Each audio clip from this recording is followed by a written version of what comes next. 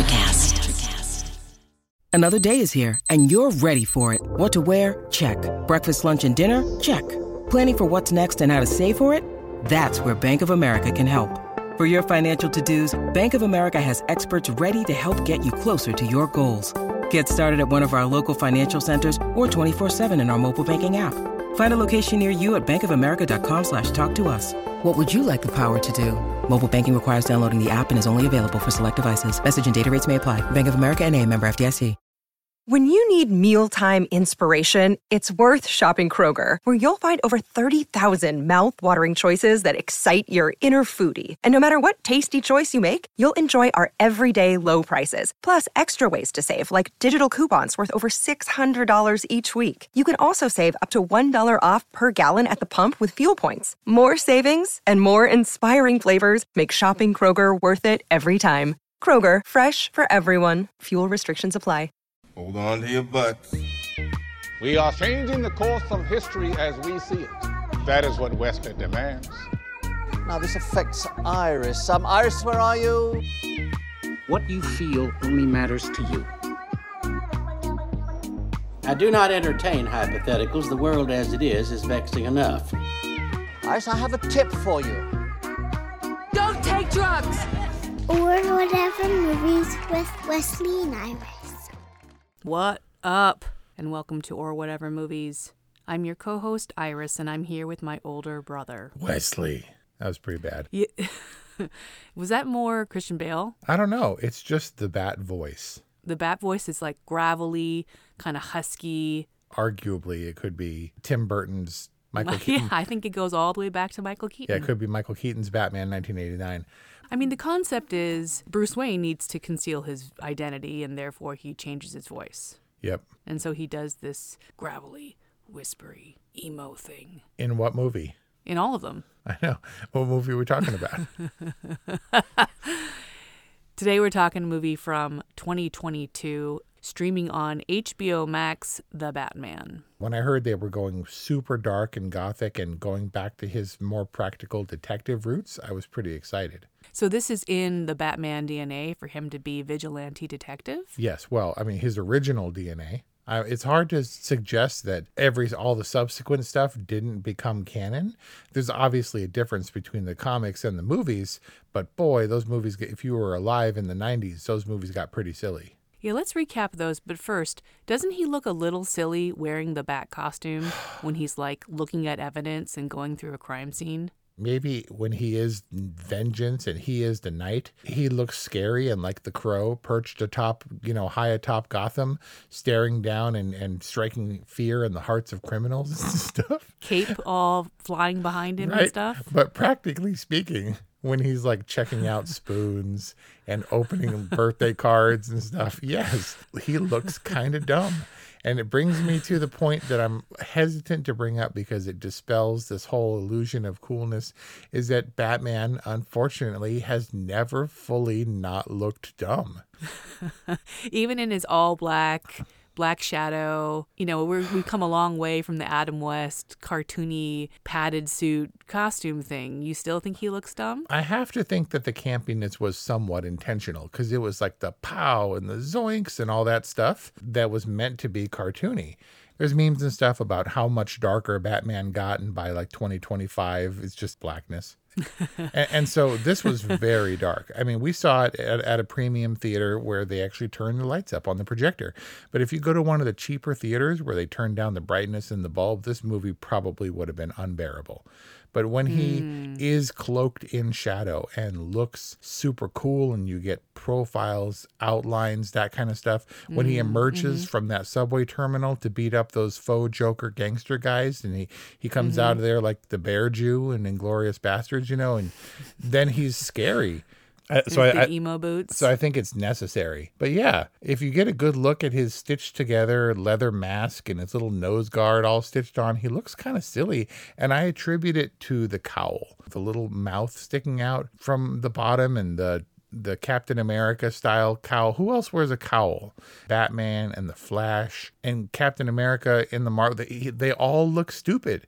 These are square jawed, good looking dudes and everything, and all muscle bound. And I came to the realization with the Batman that it just never looks cool. What exactly is the cowl? The headpiece that only covers part of the head. It's not a full face mask. I don't know. It's hard. The costumes in this one look more real, as like something that could be practical, right? That can be cobbled together, and it's not that Batman has a latex team or like a plastic molding team. But when it gets practical, it looks dumb. Like you get the underpants on the face Catwoman look and the trash bag man Riddler look. Not to be confused with a trash man or a garbage removal person, Noble Pursuit, but he looks like he's made of trash bags. It seems like trash bags, maybe some duct tape. Yep. I liked the glasses on top. That was an interesting touch. Yeah, it was based on the Zodiac Killer, the sketches that were made of the Zodiac Killer, which has disturbing connotations, except that in basing this character on the Zodiac Killer, the unknown Zodiac Killer's persona, they never say it. So he's just a nerd in glasses. I would argue that Trash Bag Man Riddler looks cooler, though, than bespectacled Paul Dano. Were you surprised to see Paul Dano, or did you know? I knew he's the Riddler, but I didn't know if he was going to be unmasked or that he was going to spend so much time as like Nerdy Ed in the jail cell. He was only scary in the same way that the dude from The Bodyguard was scary. Bruce Wayne. No. That guy? Yeah, that guy. I didn't know it was Paul Dano. I was surprised to see Peter Sarsgaard, John Turturro. I was shocked to see Colin Farrell. I was just seeing these people as they were revealed. And really interesting cast. Yeah, I gotta hand it to Colin Farrell, who, while he looked dumb, kind of a stereotype, but he completely disappeared. I mean, I showed Kelly the photos before and after for the makeup, and we couldn't see him, really. I mean, I guess kind of his eyes, because he went to like Starbucks and stuff, and people didn't recognize him. But yeah, I mean, it kind of could have been a random dude playing that. Yeah, Colin Farrell brought his signature freneticism and energy to the part, but he was unrecognizable. He was a pretty stereotypical Italian gangster archetype. So I thought Gordon was Commissioner Gordon. Why was he Lieutenant Gordon? Because this is like Batman Year 2. It's not quite an origin story. I guess as it goes, the Joker had already been dealt with, and the Joker cameo, which to everyone's mind seemed to suggest, as previous films had done, that Joker was next up in the Batman lineup. According to the sources I read, the Joker had already been dealt with and was in Arkham, and maybe they would plot and escape or whatever, but he is young Batman, but not year one. He's already been through some stuff. He's still kind of awkward at it and figuring it out. He's like 30 years old, and Jim Gordon isn't quite at commissioner level yet. Okay, well, that makes a ton of sense. And Alfred was looking a little younger than usual, at least younger than the Alfred in 1989 Batman. Yeah. I mean, maybe they're looking for sustainability and to keep the Alfred character around for a while. Jeremy Irons was kind of a young, fit Alfred as well. And Michael Caine, not so much. Michael Gough, not so much from the 1989 Batman. Oh, yeah, that was Michael Caine. Okay, so we talked about the Alfreds. Let's talk about the Batmans. Ben Affleck was going to write, produce, direct, star in the Batman. And that would have been very cool because Ben Affleck is a very good director. And then he got all embittered and embattled with alcohol and embittered by the Justice League and got disillusioned and stepped back and was like, I need a person to come in to take this who's actually going to be enthusiastic and work really hard. Enter Matt Reeves. Enter Matt Reeves, longtime Batman fan, established director, been around for a long time, and had a take that he seemed to sell Warner Brothers on. And I think on paper, it was a very good take. I was very keen on this earlier look, not him as a little kid or anything like that, but this earlier look at him as a fledgling of sorts, crime fighter, who is more the detective. Batman is supposed to be the world's greatest detective. That was completely lost on me. I was like, what's he doing at all the crime scenes? Right? Where they like walk into this tree trunk and you look up and it's Batman standing there. Exactly. So that was kind of new to me, I guess, probably because previous directors and previous incarnations didn't want to just be standing around in the silly batsuit. Matt Reeves, when Ben Affleck dropped out, took it in a completely different direction. But isn't the Batman rather like Christopher Nolan's Batman? It's dark and gritty. It's realistic. It somehow feels even more Christopher Nolan-y because it's Robert Pattinson. But that Batman was practical and it was dark and gritty, but it was also more sleek. As cumbersome as I think that Batmobile was, and as fantastic as some of those elements, they were still rooted in practicality, which makes it feel big and important. But I guess the only distinction here is that this is a decidedly more noir feel. Which complements the whole detective thing well. Don't get me wrong, I enjoyed the Batman. A little long, but all the detective-y stuff didn't help with the pacing. Did you feel like it actually helped the story for him to spend so much time at the crime scenes? No, actually, I ultimately wanted Batman to be cool and sleek and fast and scary. And he was those things when the time came. But yeah, him brainstorming the riddles and clomping around with his wet boots on the hardwood floors of Gotham City's fashionable residences. It did slow it down. It felt like if Batman had an insider or something on the police force or among the detectives who was feeding him the information, because he was obviously tech savvy in as much as he could be and was keeping up on stuff. But if he was just the enforcer, that might have helped the pacing a bit. Christopher Nolan's Batman, Bruce Wayne had a love interest, but Batman didn't, right? Well, not a consistent love interest. Bruce Wayne is interested in chicks because he was set up to be the playboy, and Rachel Dawes in the first couple of movies was his love interest, but the identity was definitely separate. So Batman didn't have a love interest, whereas in The Batman, he's digging Catwoman.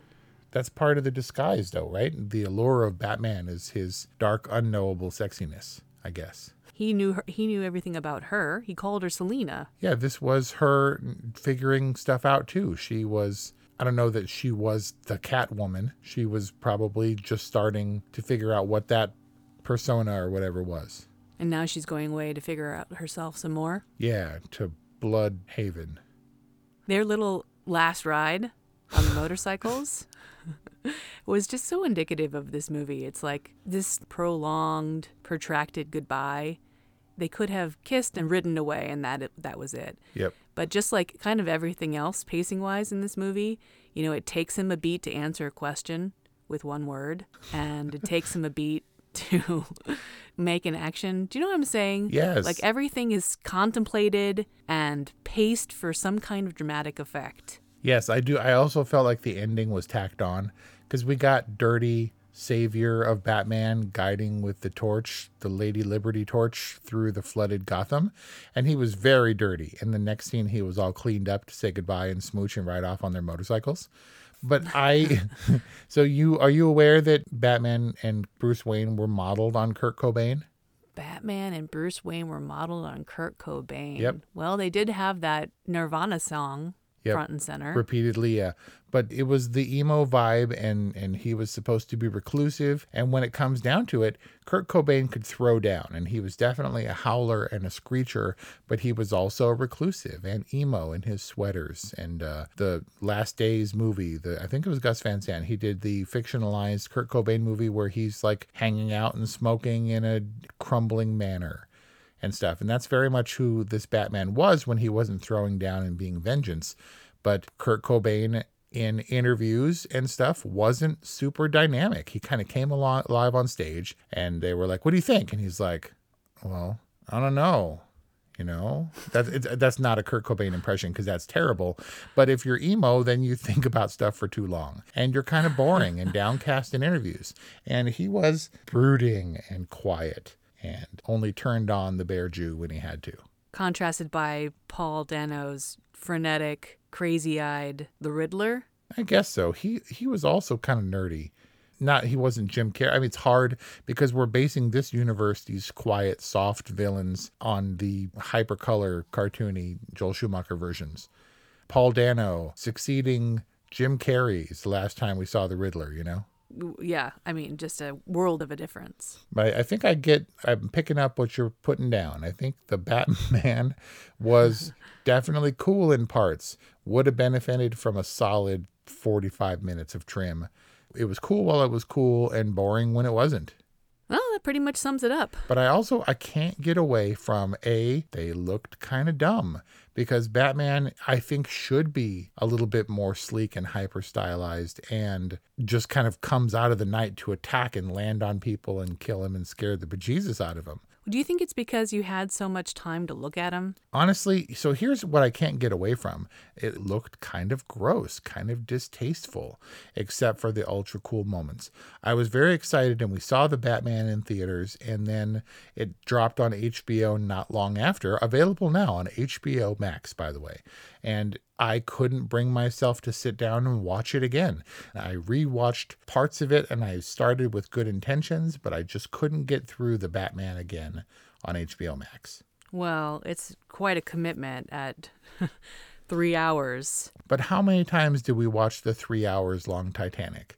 And of course, that was a vast cast and a completely different animal. But it turns out that the Batman was around 3 hours long. And my understanding was it was only incrementally longer than the Christopher Nolan ones. In fact, there was this weird thing where it was 11 minutes longer than The Dark Knight Rises, which was 11 minutes longer than The Dark Knight, which was 11 minutes longer than Batman Begins. So we're cranking it up a little bit, but not crazy. It's not like, what, these were all 90 minutes and the Batman is 3 hours long. No way. It's not like that. It just felt long and plotting. And it didn't feel like it had to be long. I mean, really, you could have just cut out air and cut out the emo.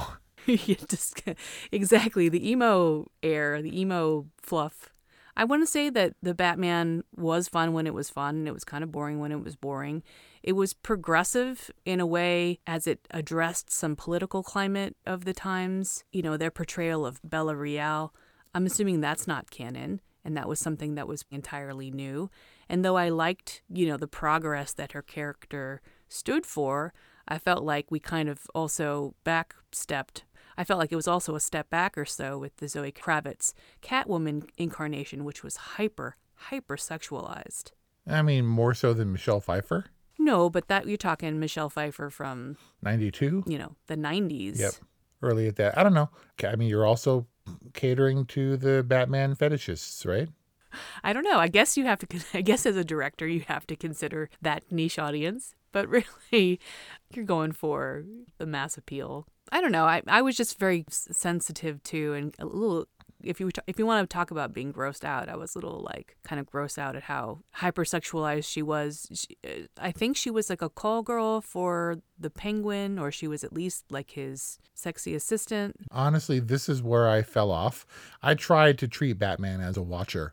I tried to pay close attention to the politics of it, and I wanted to know how Falcone was integrated in the political community of Gotham and the Peter Sarsgaard character, and then I simply stopped caring. And the congressman, or the guy who was killed at the beginning, the mayor guy? Yeah, the mayor incumbent. And they talked about a lot of people, and they had the mayoral election and stuff, and I was like, okay, let's get back to Batman.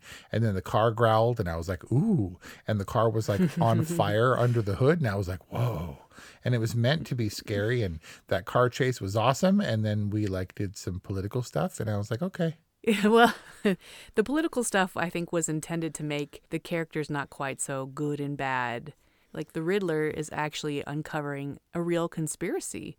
He's doing a social service by uncovering this mass political conspiracy and all of these dirty politicians and the dirty DA and the dirty cops and all that, yada, yada. So we're suggesting that the Riddler's actually doing something good. He's just going about it in a very twisted way. And ultimately, that's what the Riddler hoped would unite him and the Batman. Right. And they drew those parallels all throughout the movie. And the Batman can be argued is the same thing. I guess he was on the right side of the law in this particular movie, because he hung out with the cops all the time until he punched Gordon in the mouth. At Gordon's request. Right. But still, like The Dark Knight and The Dark Knight Rises, he toes that line and crosses over when he has to get his man, like Rooster Cogburn in True Grit. Is he a good guy? Sure. Is he likable? I guess so. I'm guessing that was the first time that Rooster Cogburn and the Batman were ever compared. You're talking Jeff Bridges as the next Batman? A little bit older, but he would have made a good Alfred. Sit down, eat something. Made you a chicken sandwich. They did all kinds of different directions, and I'm not sure there was ever an Alfred like Andy Serkis, who of course followed Matt Reeves from the Planet of the Apes films. And we're talking Andy Serkis like Gollum Andy Serkis, right? Yeah. King Kong Andy Serkis even. Supreme Leader Snoke Andy Serkis. I mean, wouldn't you say that for a super emo Batman, Robert Pattinson's the dude? Is he like the right dude? Is that what you're saying? Yeah, he's the right dude. Talk about emo, navel-gazy. I mean, I didn't see the Twilight stuff. And he's not even really known for that stuff anymore. He's separated himself from that image, perhaps. No, did you see Good Time? Mm-mm. The Safdie's Good Time? So that was what Matt Reeves based this Batman on. And he wrote it with Robert Pattinson in mind, not knowing whether or not he would be interested in the role. Because, yeah, to your point, he eschewed the bigger studio fare and the grander stuff because he doesn't like attention very much. And that worked nicely for the emo Batman. Like, I would imagine if you ran up on Robert Pattinson and was like, oh my God, the Batman, he would act a lot like the Bruce Wayne character in this movie and be hugely uncomfortable and silent. But you're in for it now. Robert Pattinson as the Batman, the second installment, has been officially announced of a proposed trilogy of its own. Yeah, it's CinemaCon. It's official. Yep, there are even spin-offs. Isn't there going to be like a Penguin show or something? I think so. Are you excited? I mean, whatever. I think Robert Pattinson is a good Batman. People love the Ben Affleck Batman. I mean, not aside from the movies, just him. And I liked him as being slightly older and heavily muscled and hulking and scary looking. Everyone looks dumb in the suit. There's no getting around it. But I think as Batmen go, I think Christian Bale was good. I think Robert Pattinson is a very good choice. There's some weirdness about the mouth. Like, you have to have a distinctive mouth as Batman, and Michael Keaton has a weird mouth. Val Kilmer definitely has a weird mouth. George Clooney, I think, has the square jaw and stuff. But Robert Pattinson is maybe the most normal Batman mouth, because Christian Bale definitely has a weird mouth. It would be like Brad Pitt being all mouthy, and you know it's Brad Pitt under the cowl. If Brad Pitt was under the cowl, it would be so obvious. Right? He'd be like chewing gum Brad, and stuff. Why are you wearing that? Right? And I think Catwoman works best when she doesn't have the underpants on her head or whatever that mask was. It was like a gym headband or something. Remember at the start of the pandemic when people were making masks out of everything that they could find? Oh, yeah. And they were literally making underwear masks? Yeah, and there's a dude in Walmart that had an array of pool noodles in all directions around his head so that it was like a distancer. So like, hey, don't come within the base of my pool noodles. Attached to his head like an umbrella. He was like, oh, these pool noodles are 6 feet long. Right. This is perfect. This is if there was ever a Batman movie that was full of communicable diseases, it was the Batman. The Batman was seedy and gross and scummy. I didn't know that you could make Gotham look more scummy. This whole movie was dirty. Yeah, and wet, very rainy and unsanitary. Very Seven. It was like Seven. It was like Seven's version of LA. Very much like that. Except the Batman was done with LED screens, and Seven was done practically on location. This thing was like almost entirely shot like on a stage with LED panels. Like back screens? Back screens, front screens, top screens, like 360 degrees of programmable LED panels depicting Gotham. What? Yeah, dude. All right, whatever. It felt real to me. At least maybe it's because we've been conditioned to see Batman a different way. And I appreciated it, but I also appreciated the masks all around. I appreciated that the rain obscured some of the flaws. The darkness in tone obscured the flaws, and then the blinding action and ruthlessness and savagery of the Batman when he got his hackles up was all good, you know? When he's just like screaming and getting shot and obscured in the darkness, and the only illumination in the thing is machine gun fire, and he took many hits to the chest and nobody shot him in the face. It all sufficed to make it feel real to me, so I'm surprised to hear that. I don't know why they never shoot him in the face. Yeah. Seriously. A practical Batman. He didn't have like a Marvel kind of shield because this is DC, like a magical Wakandan shield or something. He put a lot of faith in that body armor because he took many gunshots and... Well, it seemed like he didn't have a ton of value for his life. He was consumed by his vengeance, and it wasn't until the end that he really understood his purpose and therefore maybe valued his life a little bit more. Like, it seemed like he was just walking into certain death with no regard because he was on a mission. Yeah, that's kind of Batman to me, is ruthless and damaged. He was described as broken and driven in his noirness. And I will add young to that, and kind of foolish. Did you say yum? Young. Oh, yum. I was like, yeah, he's pretty yummy. Ew. And speaking of yummy, and I know you're going to cut this out, but Peter Sarsgaard. Yummy. What the hell, dude? I don't understand. And not bearded, which was nice, but also really emo, like oddly emo for this film. Like his D.A. Gil Coulson was like all lovesick and sad and emo, and like when she rejects him and she's like, taxi, and he's like, okay, well, bye. Yeah. The car chase was cool. 1969 Dodge Charger with the top chopped off and a jet engine, and it was cool. I didn't need the tank Batmobile. Best Batmobile since 1989. No shields, no protective shields, but pretty cool. But also the car chase itself, was that really necessary? Yes. And a car chase with the Penguin? Yes. Was like in an Audi? Whatever. He was in a Maserati.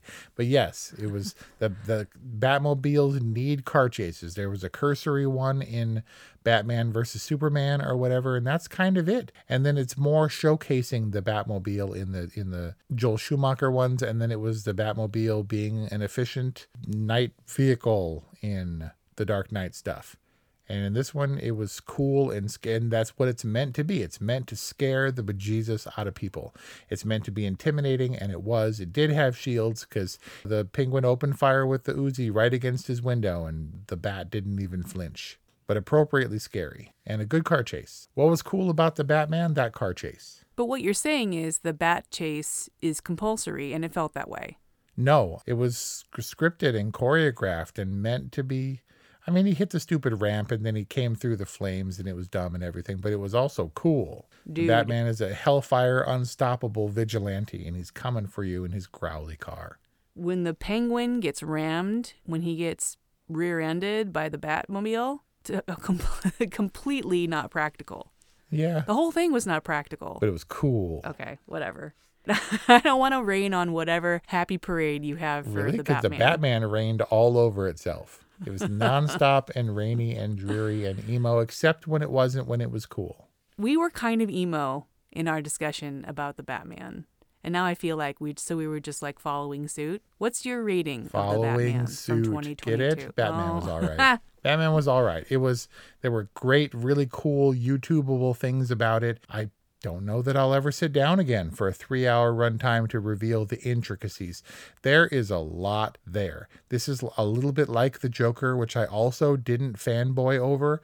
It was fine. It just was very involved.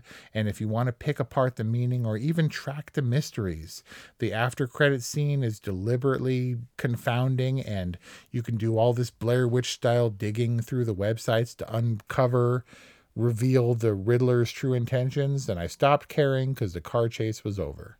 Lot of detail for the Batman. Can't be faulted for that in a 3-hour runtime that just wasn't my jam. Fine.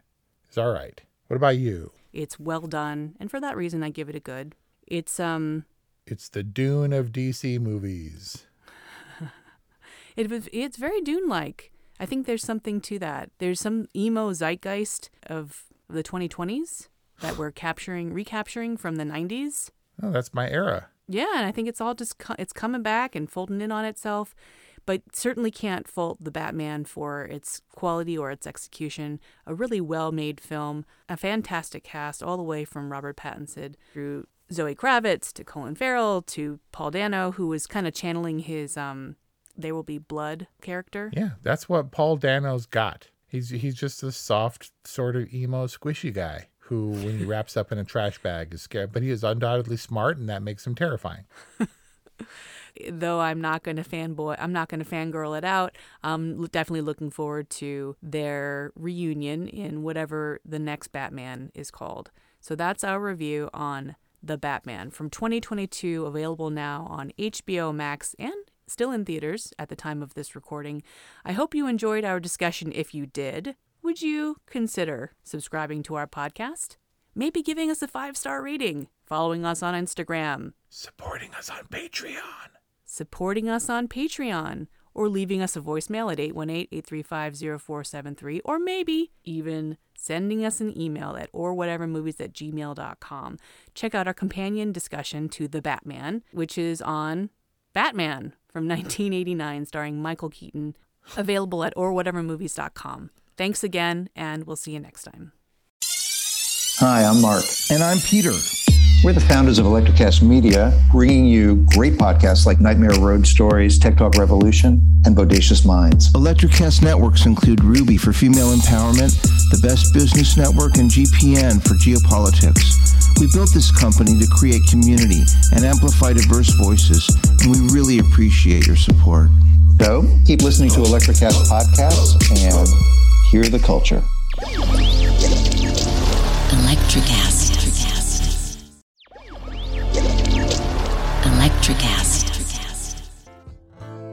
Welcome to Tuning Into Sound Wellbeing, where we harmonise your mind, body and soul. I'm Amanda, your sound therapy expert. And I'm Stephen, the curious explorer uncovering the mysteries of sound. Together we explore vibrations, frequencies and the power of sound therapy and tuning forks. Discover ancient wisdom, reduce stress and tune into a healthier life. Subscribe to Tuning Into Sound Wellbeing today. Electrocast.